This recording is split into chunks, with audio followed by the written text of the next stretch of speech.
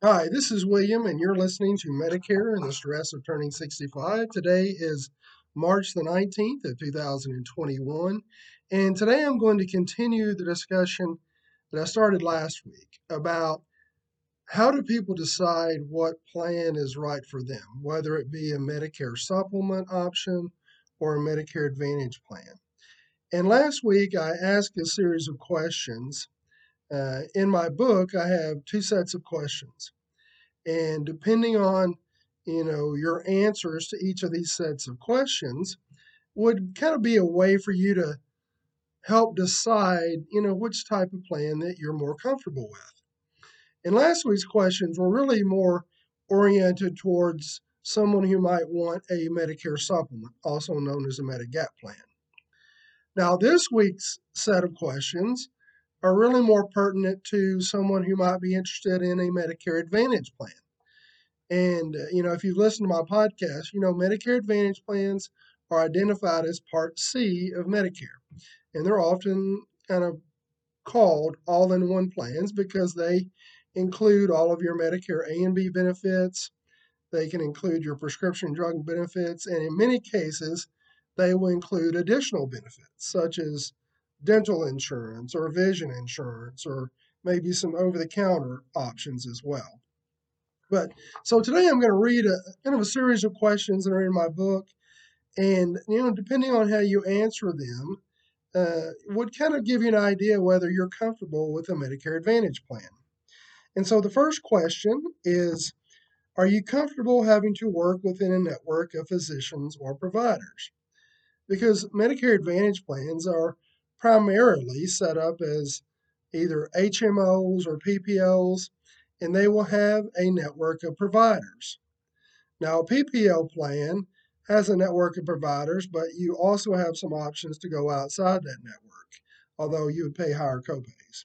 But that's the first question. Are you comfortable within using a set network of providers? The second question is, are you okay with paying regular copays for medical services in order to have less premiums? Because most of the Medicare Advantage plans, you're going to have either zero additional premium or it will be a lot smaller than you would pay for a Medicare supplement or a Medicare Medigap plan. So, are you willing to pay copays in lieu of reducing or eliminating your premium? Um, the third question, are you willing to have a little more financial risk in order to save money on premiums as well? Because the Medicare Advantage plans, I mean, they essentially will have set copays for most services. So if you're not using that, you're not paying the copays. But once you do use that, you will pay the copays as required and based on the type of service you receive. Uh, as well, in lieu, are you willing to pay that and eliminate or have a very low premium in order to pay as you go? And some people just have more of a mindset about that. They would rather pay as they go.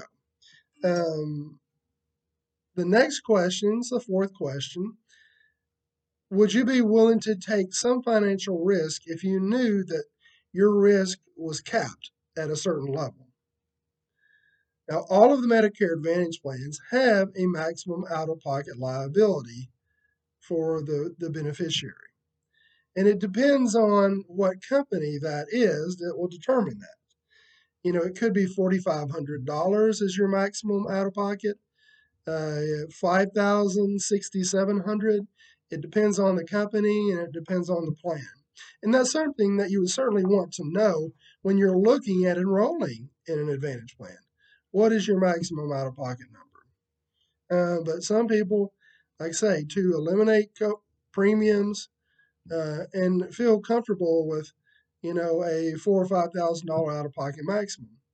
With the idea that they're going to get coverage that they need, and they are willing to pay that. In if you really had an extreme year, so to speak. And the last question is, would you want a comprehensive insurance plan?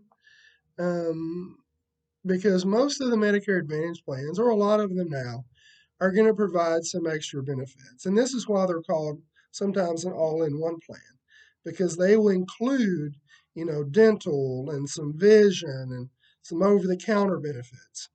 And these are benefits that you do not receive through original Medicare, just original Medicare A and B. They do not provide your routine dental or your routine vision. And if you would prefer a comprehensive plan, then the Medicare Advantage plan is something that you may want to consider.